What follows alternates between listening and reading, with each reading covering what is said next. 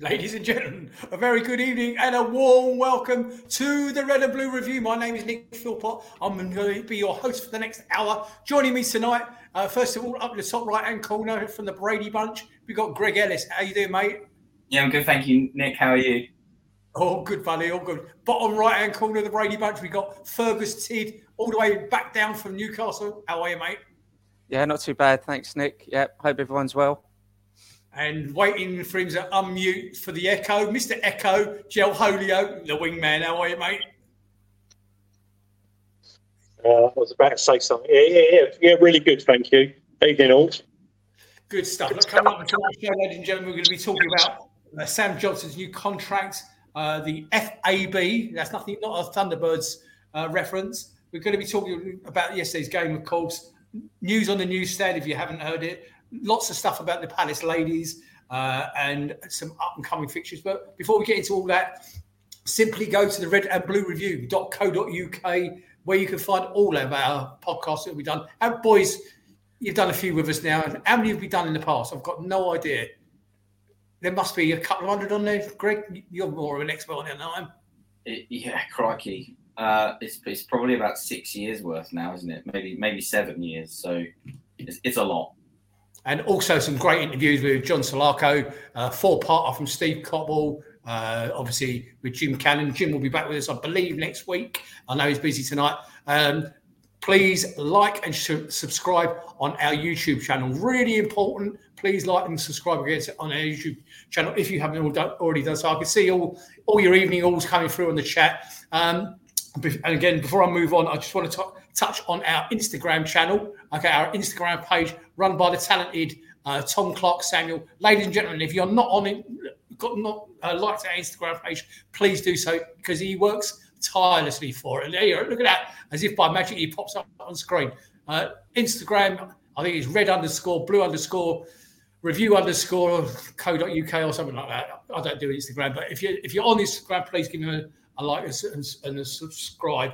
So that's the introductions. Coming on to the first part, I want to talk about the great news, and I think it's really good news, is the fact that Sam Johnson has put pen to, or is about to put pen to paper on a new contract, which will see him valid until June 2027.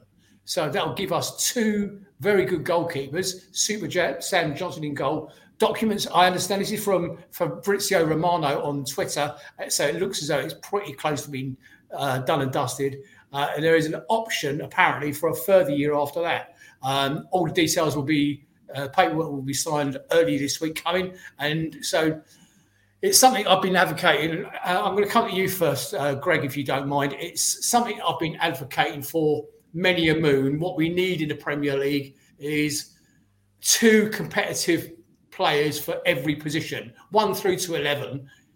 We finally got it covered because we know that we're desperately short of players right the way across the squad. Okay, but we finally got it cracked in the goalkeeping department. Your thoughts, mate? Yeah, look, definitely. You need to have good strength in depth in all positions, and I know there's been a lot said about the value of the transfer of Henderson. And admittedly, not so great that he's sort of injured immediately. So I guess that brings Remy Matthews into the fore, I guess. But having two players of comparable quality to interchange, that's dreamlike scenario. So that can only be a good thing. So yeah, I'm all for it, Nick. Joe, it's something you and I have been advocating for so many years, and I know we're making it sound easier than it is, but to have a good cover in both departments, in one department, is crucial in it. And I think the classic example of that yesterday was with Tyreek Mitchell. Good news on the Sam Johnson front? Yeah, I mean, to be honest with you, we've had that for a couple of years anyway, because when Guaita was number one before he threw his toys out of Bram, Sam Johnson was two. So even though he hadn't had much exposure and we didn't really know how good he was, it's just all it's doing. It's just making things rock solid, and if we're led to believe that most of Europe are after our players, if they come calling for him, at least we'll get good money. So If nothing else comes good of it, it's decent backup and good sell on value. I'm coming to you now because I just want to touch on yesterday's travel carnage. For those that you don't know, that all the guys and girls, wherever they were coming from, King's Cross was closed for temporarily in the morning and closed all evening last night. I know Paul down in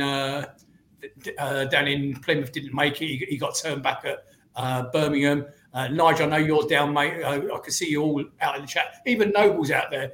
Can I first of all congratulate Ian, Ferg, and all the guys that made that trip yesterday in atrocious. Oh, didn't you not go, Ferg? I didn't go, no. I didn't realise you were plastic. I'm sorry.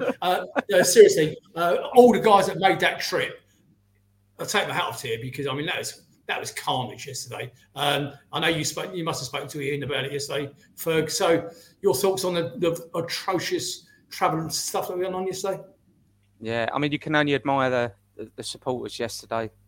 Like you said, absolute carnage on the trains. The weather must have been horrific. Yeah, and to be honest with you, watching the game, you could hear the Palace fans singing, even when we were 4-0 down. I think they were singing the Sam Johnson song. It was, just fantastic support yesterday. Yeah, I watched it on the stream, and again, fair play to them all. I'm not too sure about the flag that was put up by our fans. I don't know if it's the right type. Jill, fill your boots, mate. Did Paul Bristow get there in the end? I know I saw some stuff on Facebook where he said, I think eventually he had to give up. It was a bit of a shame, really, because of all the people that travels, week in, week out. Even a home game is the equivalent of an away game when you're coming from Plymouth every time. So, in fact, his message in the chat, Joe, he literally just messaged there are still no trains from Birmingham to Newcastle even tonight, 24 hours later. So, Paul, good effort, mate. I know you went up on Friday. You stayed in the hotel on Saturday and couldn't get any further. Turned around and came home again. So, great effort, everybody. Shame the result wasn't anything to write home about. Now, we're going to talk about FAB. As like I said at the top of the show, this is not a Thunderbirds abbreviation. It's called the Fans Advisory Board, FAB. In March, we announced that the club were committed to establishing a new formal body for supporter engagement, where important issues can be discussed with senior club officials. Now, the voting has already begun on this, and I want to touch to you on. Obviously, we have a representative from the Red and Blue Review, who I'm delighted to say Tim Richards has been shortlisted for that. There's a lot of people that did get chopped, including some quality candidates like Grant Saunders and that's what who got chopped and didn't make the shortlist. Tim, congratulations on behalf of all of us on the show that you did get shortlisted. The voting process, I don't know if any of you are familiar with the voting process, but it just seems so cockeyed. So there's about 4 different categories: season ticket holder, away traveller, gold members, and so you can only vote for a candidate, okay, in the category that you fall under. So, for example, Nick Philpott is a season ticket holder. Okay, I can only vote for the candidates that fall within the season ticket candidate section. So I can't vote for Tim Richards. It's just if you're a gold member, you get to vote for Tim Richards. Ferg, to you, mate, I don't understand the logic behind the voting system. Do you? No, I don't.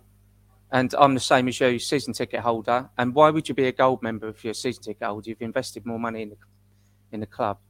So you should be able to, it should be an open vote, really. I don't know why they've divided it all up into different sections. But yeah, I'm not able to vote for Tim because I'm a season ticket holder. It's crazy. Yeah, Greg, you'd think that with the Red and Blue family, with all the listeners, people who watch the show, we could easily come on here and say, okay, guys, let's chuck our support behind Tim. But do you actually know a gold member within the club? Because I don't. To be fair, I always used to be a gold member up until recently, but because of my kids and my family situation, it's difficult for me to get to games. So I used to be a gold member.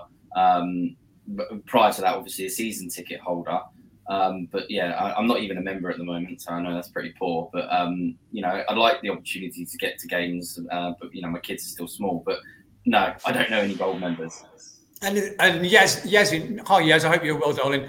She just makes a good point in the chat. She said, apart from Tim Richards, she doesn't know anybody that are the listed and shortlisted candidates. It's just bizarre. You know, the people that you think would stand a good chance and would be high profile. And another one that got chopped was Jason Cadle. Why? An ideal candidate, Grant Saunders.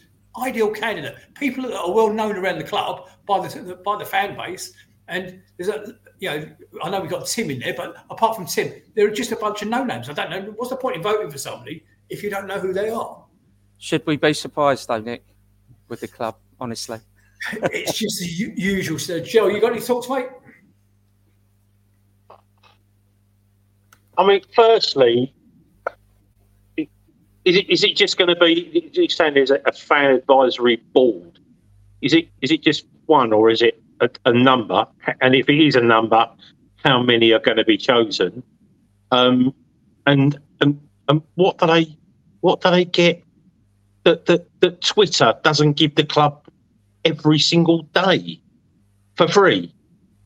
Yeah, I mean, you just need the social media team to filter through the F's and B's and stuff, and you know what I mean. And then you see stuff that reporters just come straight in, nick stuff off Twitter, and then report it. So for me, it's just another bit of bullshit, really. Not to sound dismissive. Well, no, it is dismissive. I just think it's an exercise in ticking boxes, and I don't see. You know, we have a chairman who is so headstrong that even if everybody said it's one, if he thought it was two, it's two, and that's it. So, for me, you know, it is what it is. I think there's far more important things that should be going on than trying to sort. And again, I don't even understand the vote. I mean, there's no plastic vote, is there? You can be a Palace fan for 50 years, not be able to get there, live in a different country, you know, and unless you're throwing a bit of money at the club. Well, even if you are throwing money at the club, you can't seem to vote. So I'm literally probably the wrong person to ask, Nick, in all honesty. Well, Nigel just said in the chat that actually the voting is for one person within each category to join the advisory board. The actual advisory board was a suggestion set up by Tracy Crouch at the time she was the sports minister, and her work with Kieran Maguire. They came up with, I don't know, I think it was 40 recommendations, and one of them was to have a member of the fan base appointed to each board. Well, that's not what this is. This is just general stuff from around the club. There's not enough toilets in the Arthur Wait, but as Nigel quite rightly points out, it's one member from each of the categories: the gold membership, the season ticket membership, the away, and all the rest of it gets put onto the board. What they're going to discuss and what they're going to achieve, only time will tell. But I still think they could have come up with a slightly better way of doing things. Yeah, one person I want to give my vote to, and I would encourage any other gold member out there, would be to our Tim Richards, who works tirelessly for the show. And I'd love to support him. And I think he would actually make a very good job of it as well. You know, let's face it, he's not the first person. He's on more than one occasion, he's gone on to Talk Sport and argued the toss with Simon Jordan. He's very articulate. He does a great job for us. And I think he'd be ideal. Anyway, let's talk about yesterday's game, Ferg. Okay, coming into this game, Palace had only conceded 18 goals since Hodgson's return to the club in March. But they were opened up far too early from the start. Whilst everything stemmed from Newcastle's right, the returning Jefferson Lerma and Czech Decore both looked off the pace, and I'd agree with that. Okay, in the middle too, and I'd also echo that with the two centre halves that have been so good for us. Hodgson will be rightly concerned with such a damaging defeat, but there's still this is a rare enough off day for their team. With Michael Elise and Eze still out through injury, they lacked real threat going forward and arguably any pressing. Okay, Ferg, over to you to cover the game if you'd be so kind. Okay, you can keep it as long or short as you like. Okay, but I would like you to focus, if you didn't mind, on Lerma and Decore and Anderson and Gehi, because I don't think any of them particularly set the world alight. Over to you, mate. Yeah, well, you've pretty much summed up the game, Nick, to be honest with you. And when you asked me to cover it, I mean, it was painful enough watching it the first time, and then you have to watch it through again and suffer you're right. It just wasn't a great game. So let's kick off. So as early as the 4th minute, Newcastle score their first goal. And this is a running theme. So our left, their right. I mean, they obviously exploited a weakness that they'd seen in our team, and we've all talked about it before, where, you know, sometimes on that left-hand side, Mitchell's left exposed, and if whoever is in front of him, Zaha or Hughes or Schlupp, or whoever it might be, if they're not working hard enough to cover back, then he's just exposed, and that's exactly what Newcastle did to us yesterday down that left-hand side. I'm glad you. A great place to start, though, because the one thing, and I hate to say what I'm about to say, and I'm going to interrupt you if you don't mind. Gel, did we miss Jeff Schlupp yesterday, giving that coverage that Fergie just rightly alluded to? Depends what Jeff Schlupp turns up. If it's the one that wants to run about like a lunatic all game, or it's the one that just wants to get forward and then just chill on the way back. But the thing is, and listen, I am not going to go after Mitchell in any way. The guy is still learning, and he doesn't have a mentor at the club, obviously, because he's also told to stick tight to Gay, because time after time, well, it's every single game when the ball goes out on the right hand side, he has to then come across instead of. It's quite a wire coming across to challenge instead of nearly being there, and that's not his fault. He's coached into doing that, or being told what to do, so that the holes, you know, are not exposed, going straight through the centre.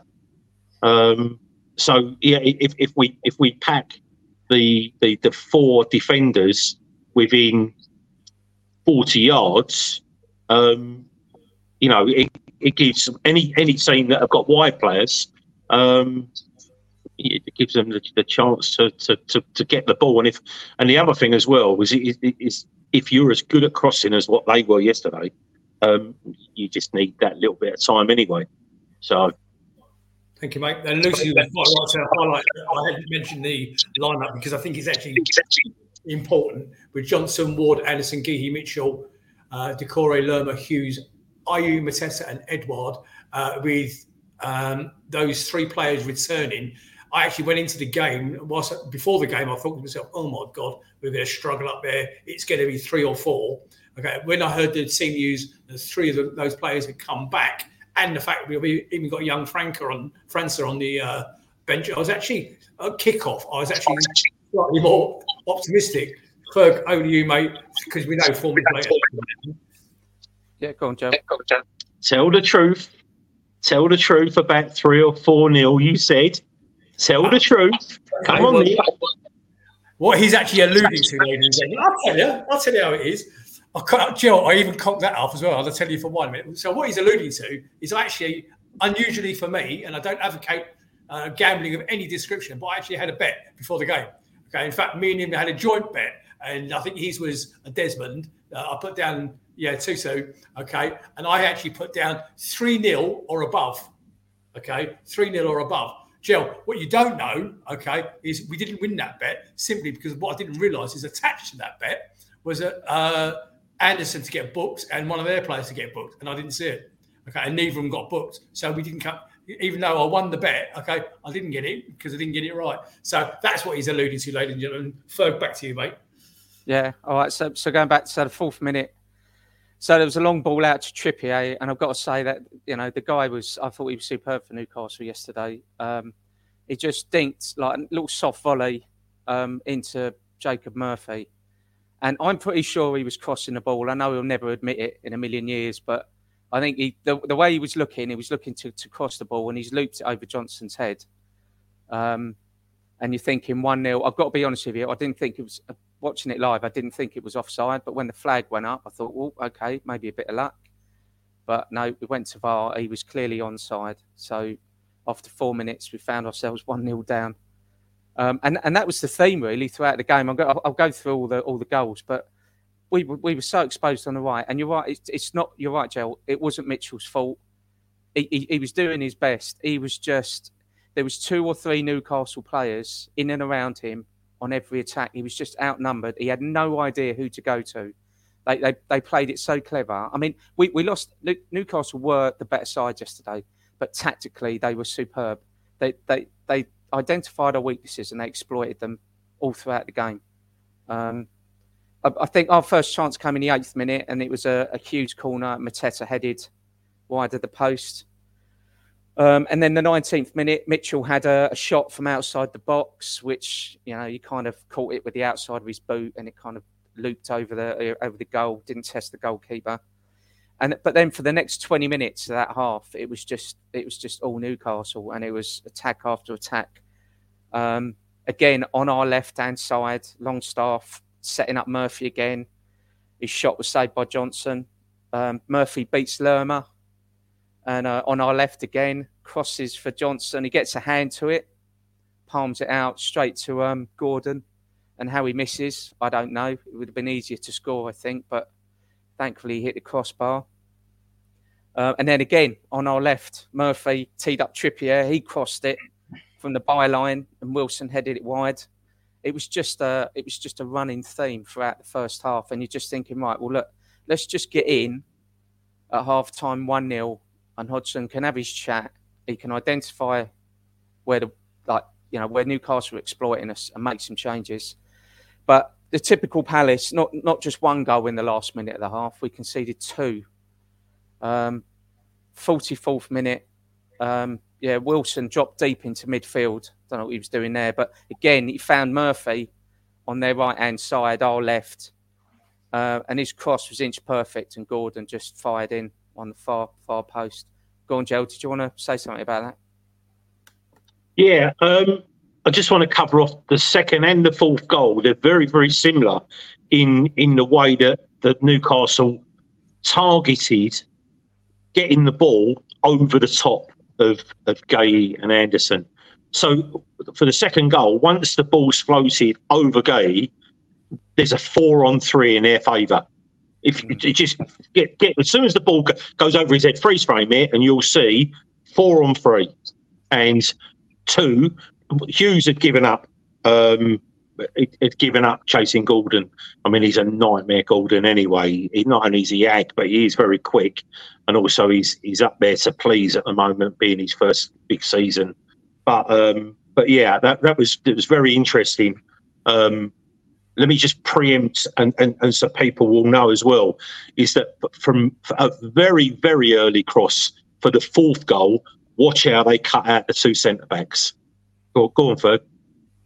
Yeah, okay. So that was 2-0. They got 5 minutes of injury time, which I'm not quite sure where that came from, but you're thinking, all right, okay, 2-0. Still got half a chance maybe in the second half. We're a better side in the second half anyway. And then 2 minutes into injury time, there's a long ball from the back. Gee tries to control it on the 18-yard line, doesn't he? And he makes a mess of it, and it just drops to Longstaff, and he just strolls into the box and drives a low shot into the far corner. And we find ourselves 3-0 down at half-time. Really, really, really, really poor game. Poor first half. I mean, it was a poor game anyway, but really, really poor first half. Ferg, Nigel makes a point in the chat that had we gone in at 1-0 down at half time, would that have been a different set of scenario? We'd expect Roy to change it. Would we have got anything out of that, do you think? If I'm going to be completely honest with you, Nick, I don't think we'd have come back. I think Newcastle were just too good for us yesterday. I think Decore and Lerma coming back from injury were off the pace. I don't think they were match fit, and they've come in to start. I know they had the international break, but I just don't think they looked fit enough. And maybe the travelling for Anderson and Guy was just took it out of them. And I think that's a valid point as well, Joe. I'd say the other thing as well, as much as we're a mid-table team, Newcastle are a very, very good side. They've been really, really good for a couple of years now. Irrespective of the money, they were on their way to building a really good side. They've got 2 or 3 lads here now that are locals that have come back. Burns come in, I mean, he loves.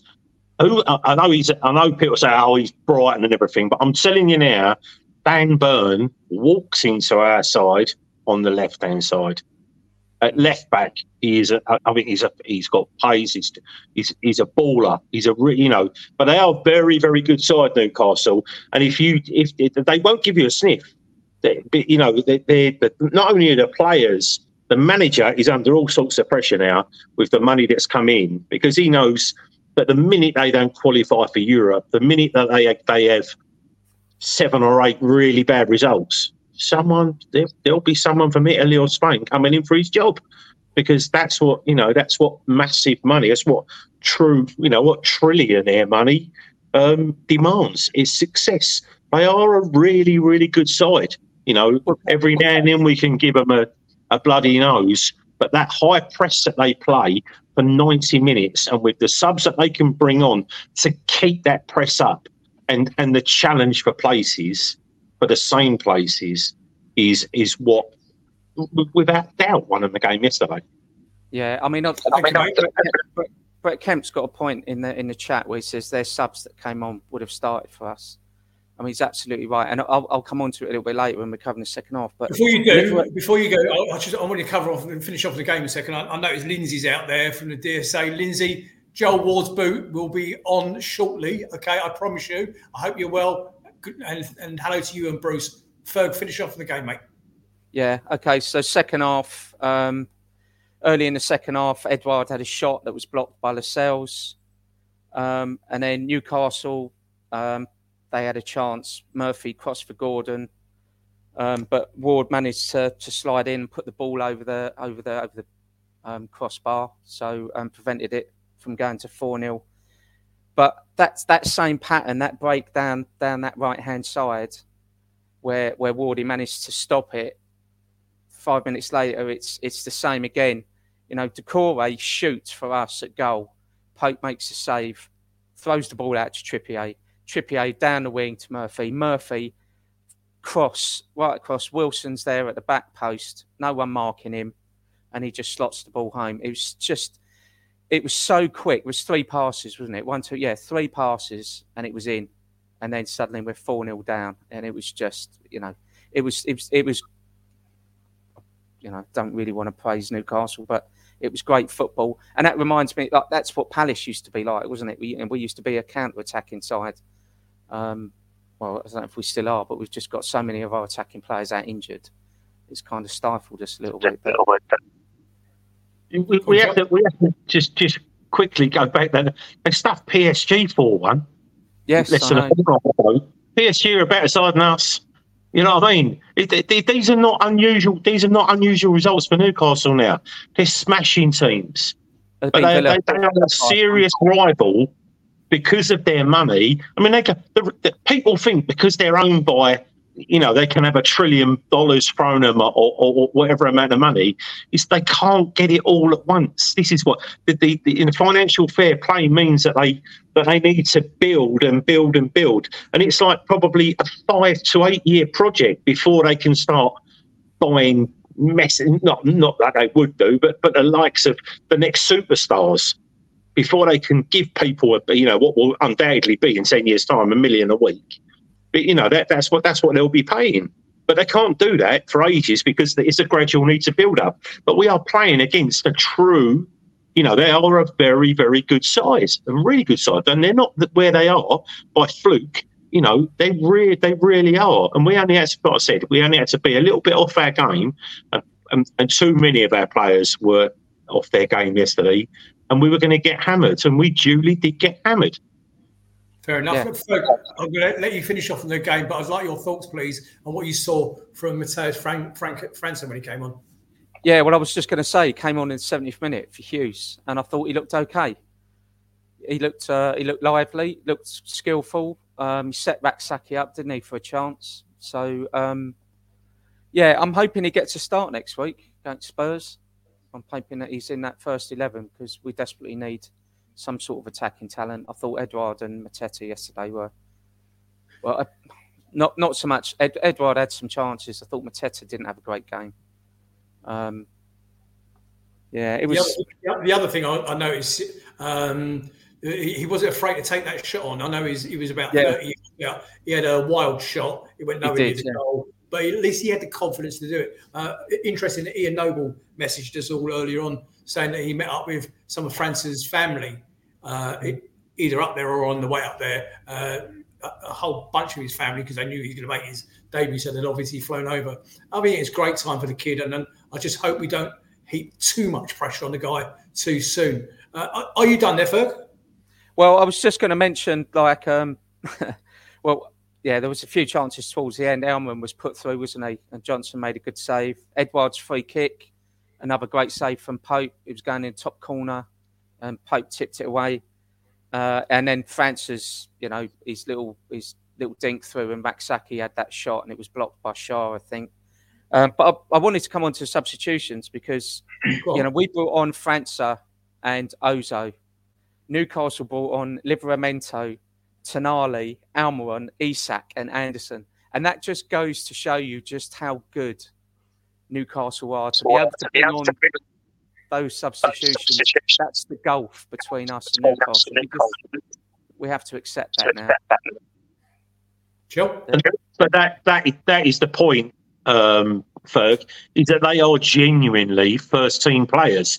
They're not fringe players. This is what. Do you remember Chelsea when they built that squad probably about 10 years ago, and every single players were getting upset because they weren't playing, and whoever the manager was at the time said, "Look, you are all first team players, and it's not a case of someone playing better than it. But if I need you to come in, I need you to come in at a standard that's equally as good as what." And that's what Chelsea. That's exactly what Newcastle are building now. When you can bring that Isak on, I mean, he's going to walk into a lot of good sides. Again, Tonali, whether he backs himself to score yesterday, I don't know, but no, you know what I mean. They're bringing on quality, and that's the thing. That's what that's what we need to aspire to. Is maybe not in such. Even if we just get decent players, which I think we've got, but we just haven't got enough of them. I mean, when we've got a full squad, we'll compete with these sort of teams. But at the moment, our two most attacking players out injured long term. Not so long term according for Elise, apparently. Greg, anything from the chat, mate? And Rob Donovan, I did see your message. Jill nicked your joke. The point was taken that he stole your joke, okay? And cheers to you as well, mate. Greg, anything from the chat, mate? Yeah, I'll just run through a few of the viewers tonight. So we've got Daniel Garlick, Mark Callahan, Joan Wells, Paul Holden, Tony Quinn, Paul Bristow, the wonderful Ian Noble, Nigel Croucher, Rob Cranfield, and Tim is also in the house. Good luck, Tim, with your FAB application. I hope it goes well. Paul Glance as well. There is a few questions that have been raised. There was one by Tim, which was with regards to will Roy see out the season? I think it's an interesting question, isn't it? I don't know if that's more reflective of Tim's opinion or whether that's probably like a genuine thought. Will Roy be under pressure? I think. Going back to what you said about França, there's been some chat among a few people about will he or won't he start on Friday. A lot of people don't think he will. I think my 2 pence on the squad at the moment is that's the golf. That's what that additional money brings you. That's the leap that you make into Champions League football, and I think it shows where Palace are and aren't. And I think it can be frustrating for us as fans and to get on the boards back. I think certainly knowing that Blitzer and Harris have bought, the Washington Commanders for however many million, it's where their focus is, and perhaps they're more interested in just having a mid-table Premier League side. Maybe that satisfies their Premier League appetite. I don't know, but in order to be in those Champions League places, these are big signings that you need to make. We know there's a lot of prospect with that Isak, but it seems to me Palace are more focused, I think, on buying players to improve and sell on. And if you look at the players that Newcastle are signing, they're not doing that. They're buying proven quality, albeit at probably a marked up price. But they are going to be title challengers in a season or three. Thank you, mate. Right, I would like to touch on Joel Ward's boot. For those of you who missed it last week, ladies and gentlemen, the DSA that do so much wonderful work for the Disabled Supporters Association at the club. One of them is watching us tonight, as you know, CPFC Disabled Supporters Association. Joel Ward, signed boot, silent auction. This auction closes on the 12th of November 2023 at 9 p.m. Open to everybody. Bids are to be sent to info@cpfcdsa.org. That's info@cpfcdsa.org. The starting bid is £250. Now, what you've got to realise is that is the current club captain. That is the long-term servant of our club. If you'd like to be involved and you'd like to support the DSA, join them as a member, because they'd love to have you as a member. And you don't have to have a disabled family member or anything like that. Just join them. Log on to them. Tell them Nick sent you. Okay, and become one of their members, because the more members they get, the more support they get. So please do that. Have a chance of winning Joel Ward's boot, signed boot, silent auction, and it ends on the 12th of November. And we will be doing that every week. So what size feet does Wardy have, says Mark Callahan. It looks as though they're the size of a tennis racket, don't they? I think you're quite right, mate. Okay, thank you, Luce. Right, so how have the other teams got on since our last show?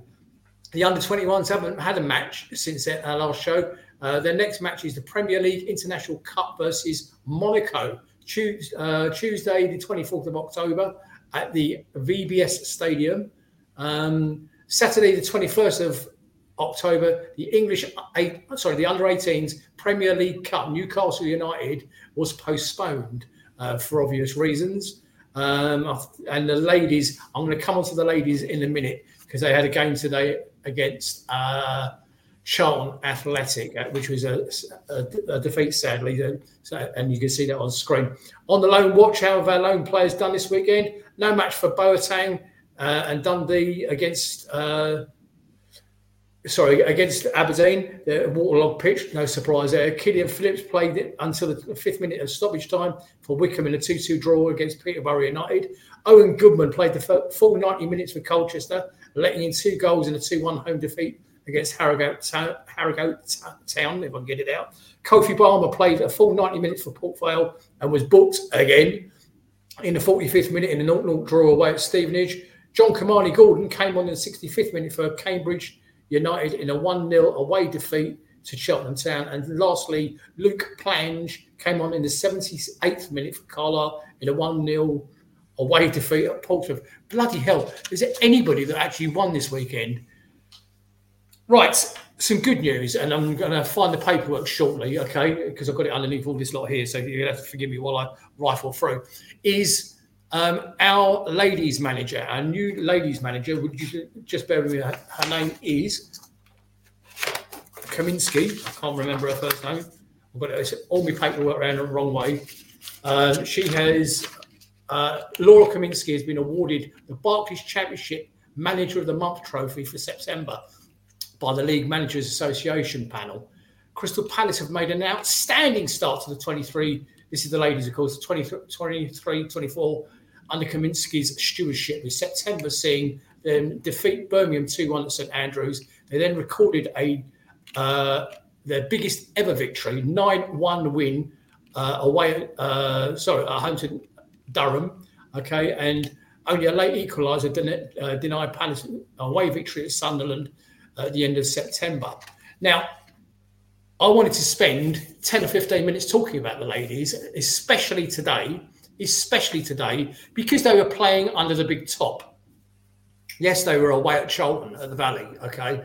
Sadly, however, so we're not going to spend too much time on it. Sadly, they came out they lost 3-2 away and didn't do me any favours because I've done a whole load of prep work on it. The team was Nat Negri in goal, Kirsten Riley, Hayley Nolan, Amy Everett, Polly Doran, Anna Philby, Sinead Hopcroft, Annabelle Blanchard, Ira Dennis, Elisa Hughes, and Molly May Sharp.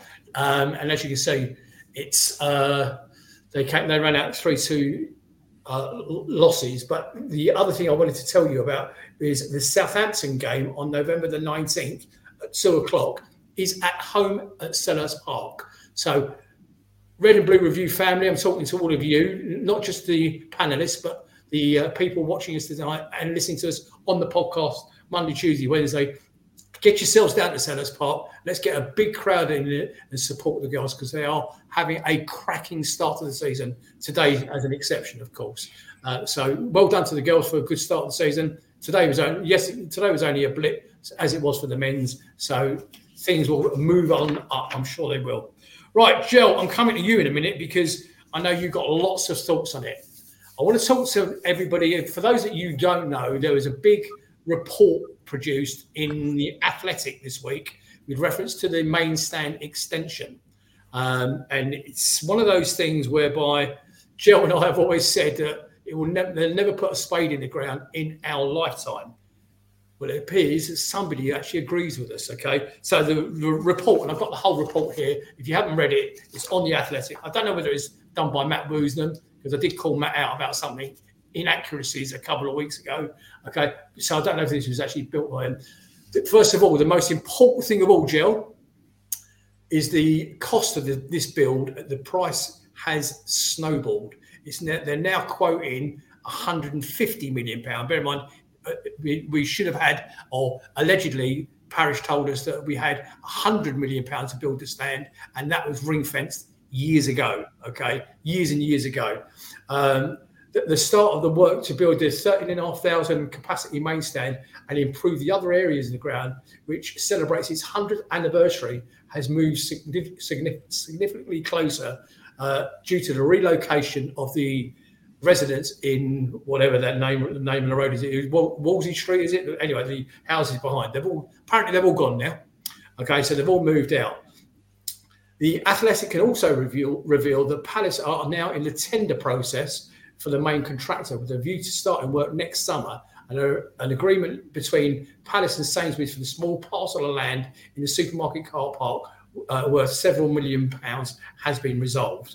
The Mayor of London's office has deferred decision-making to Croydon Council, effectively approving planning permission.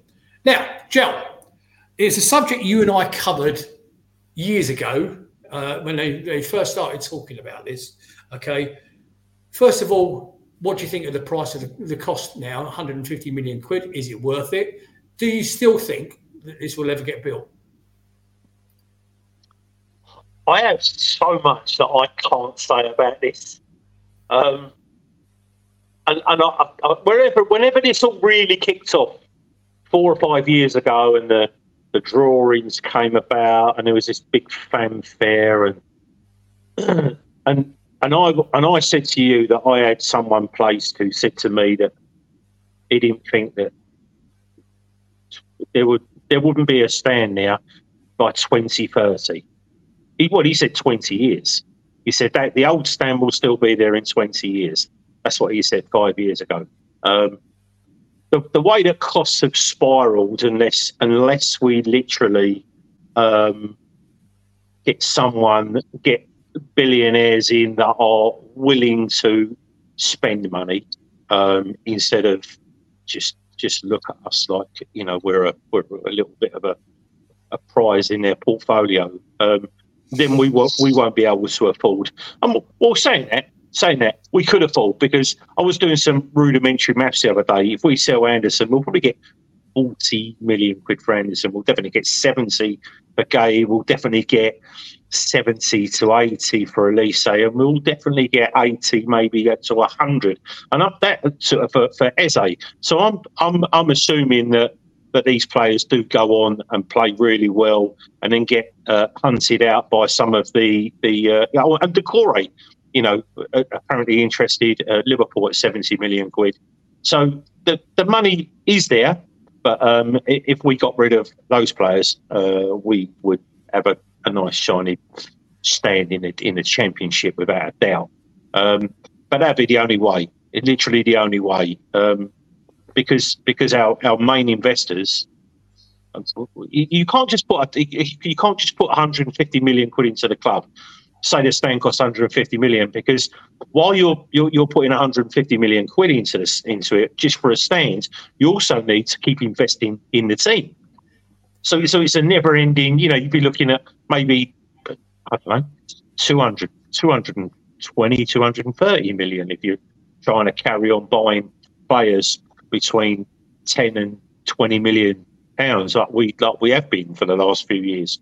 So we're in a bit of a situation here. It's like an impasse, really, between our current owners not investing in the infrastructure.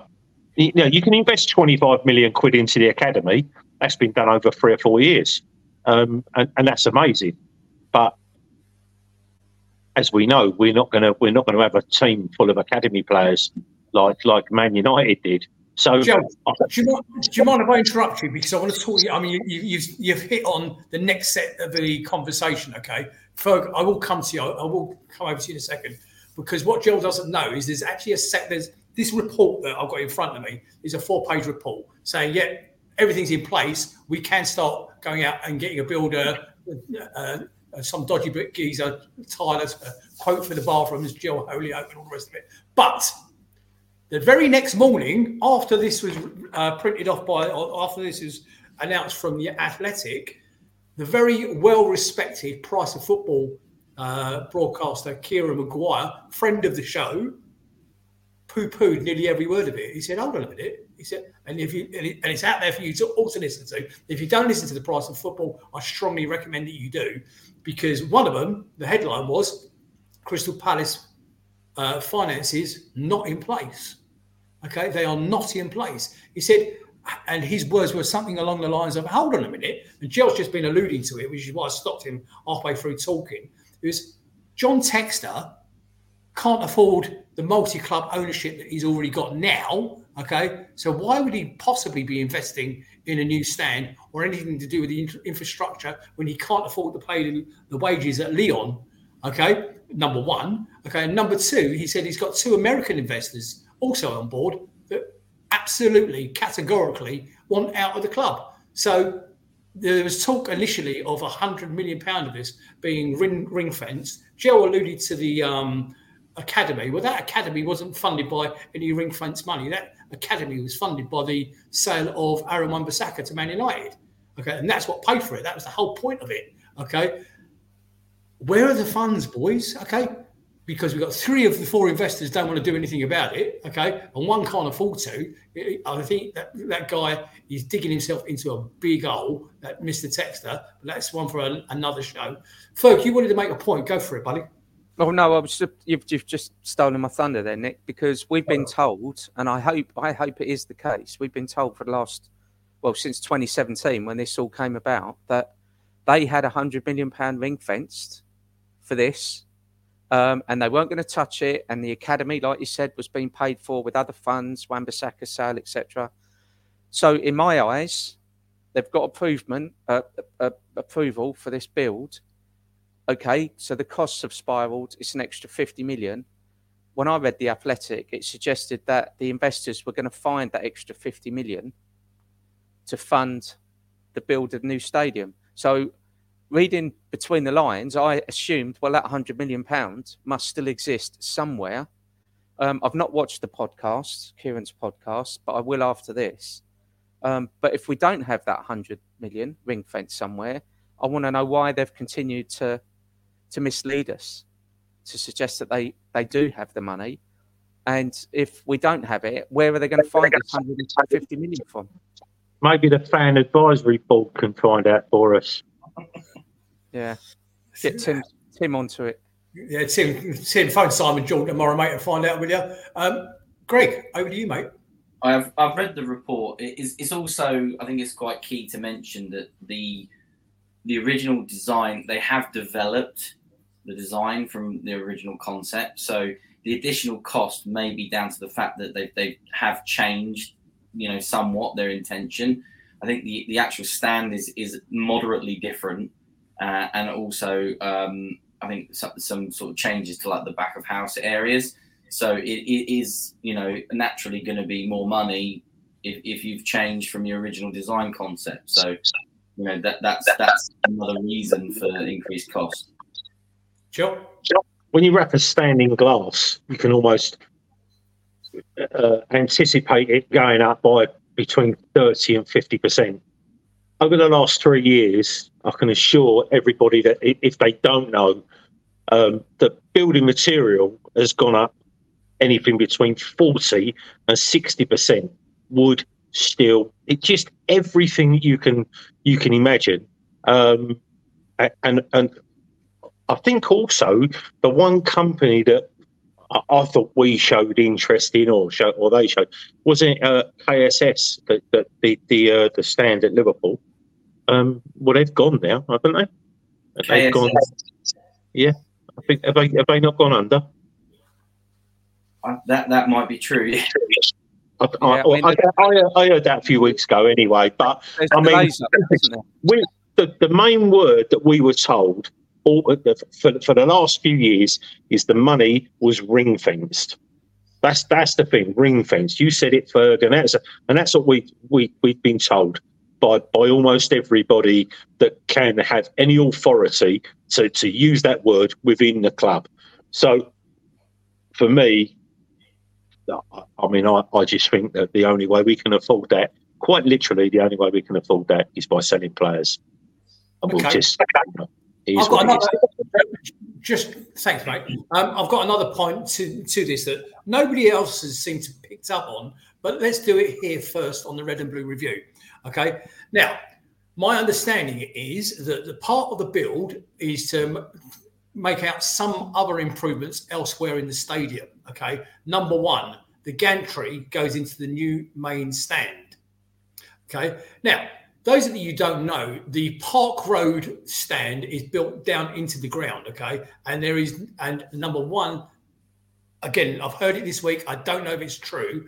It's actually now listed, even though it's a 60s building, part of the Arthur is listed. Okay. So they can't improve the Arthur. They can't build on top of the Arthur because of the light restrictions on the people that live in Park Road. It will never happen. It will never happen. So answer me this, worldwide listener audience. Why are we going to move the TV gantry from its current location? Yes, I know it causes viewing restrictions for the occupants of the Arthur. I get that, okay. But why are we going to move the TV gantry from its current location to the opposite side of the stadium, looking back at the shithole that is the Arthur Way? Why would we do that? Greg, explain it to me, please, because I don't understand it.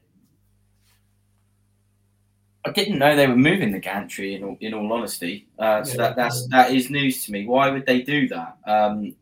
I can only assume that in the new stand there's just better facilities and that it's more sort of purpose built. Appreciate what we have works, but maybe there's a requirement for an upgrade, new like commentary boxes. Better facilities is my initial thought. Central heating. I like to see Jonathan Pearce up there freezing jail. I'd say the other thing is, the more that these grounds are built up and these soulless bowls are built, Selhurst Park is as much as people want to rinse us about it, it's becoming quite an iconic stadium within British football at the higher level, and that stand is a throwback to a bygone era. And I can see now there are loads and loads of people, purist fans that was, apart from the gantry apart, it's dreadful, the view from the back. You know, I wouldn't even count. I mean, I can't believe that we can't build something on top of it or on the front of it. You know, I know you're taking away the facade of everything that's been done, but I mean, you know, but for me, that stand is almost iconic. There's nothing iconic about the old stand, but the new stands, you know, the Arthur Waite for me holds every memory. You know, since I started going in '77, I used to stand just down from the halfway line. You know, a lot of fans will remember when the bottom third of that was terrace, and then there was like an 8 or 9 foot wall, and then the seating went up, you know, to the back. But for me, I hope that never gets developed. I hope that never gets taken away, because I love that stand. You do know it's all seaters. I know you don't go very often now these days, Joe. You do know it's all seaters. Just sort of pass that on. Yeah, no, I get that. But what I'm saying is, it's for me, you know, as a purist, you're seeing more and more people saying about the atmosphere, you know, the noise that can, the sound in Sellers. If only someone had the forethought to join the Holmesdale to the Arthur, that the noise would be unbelievable. But you know, some people they get involved with our club, and it has happened over the last 30 years, and they have these dreams, and they are just pipe dreams, unfortunately. No matter how much money you think you've got or how determined you think you are, you know, the circumstances is always going to come up against us. So, and in this case, unless we can beg, borrow, and steal, or sell our players, it ain't going to happen. But I think selling the players is the only way forward. I think, well, restrictions allowing, I think we should make the Arthur Waite all standing. Sorry, say that again, Matt. I didn't hear what you said. I was going to say, I think restrictions, you know, with the restrictions that they say about, we should turn that stand into an all standing. You know, the Arthur Waite. Take the seats out and make it all standing like it used to be. Beautiful, mate. And Paul Glance in the chat is saying about they should enclose the corners. Well, part of the new design, Paul, and I hope you're well, mate, is the looking from the old stand towards the pitch. Both the left-hand side of that and the right-hand side of that will be filled in with glass dome, like staircases and offices. That's part of the plan. So the Holmesdale and the old stand will be linked, and the White Horse and the old stand will be linked through this circular glass walkway things that go up. I suppose a bit like St James's Park, the way that goes up. And I understand, again, reading through some of the messages on the chat, that question about whether the Arthur is listed is very much in debate. I didn't say it was. I just said that's what I was reading a lot of on social media this week. I said, so if it's not listed, that's not what I was saying. I said there is word that it may be listed. Go on, Greedy Boy. Just looking in the chat here, it's come up a few times, and most recently by Tony Quinn. It's saying that it's going to take a stadium sponsorship deal for 10 years to make the stand viable. I suppose I'm not putting the question to you guys. Would you want to live in a world where it's called like the Audi Stadium or something for 10 years? If it meant, you know, if it wasn't known as Selhurst Park, you know, is that something that you could let go of in order to facilitate it, or what's your thoughts? Yeah, but Jill, before you answer that, Joe, because I want you to respond. Okay, St James's Park was the Sports Direct Arena. Nobody ever called it that. They always called it St James's Park. Yeah, but football sells its soul week in, week out. You know, the purists, the Palace fans will always call it Selhurst Park, but it's. I mean, Arsenal, the Emirates. You know, they did the same thing. So.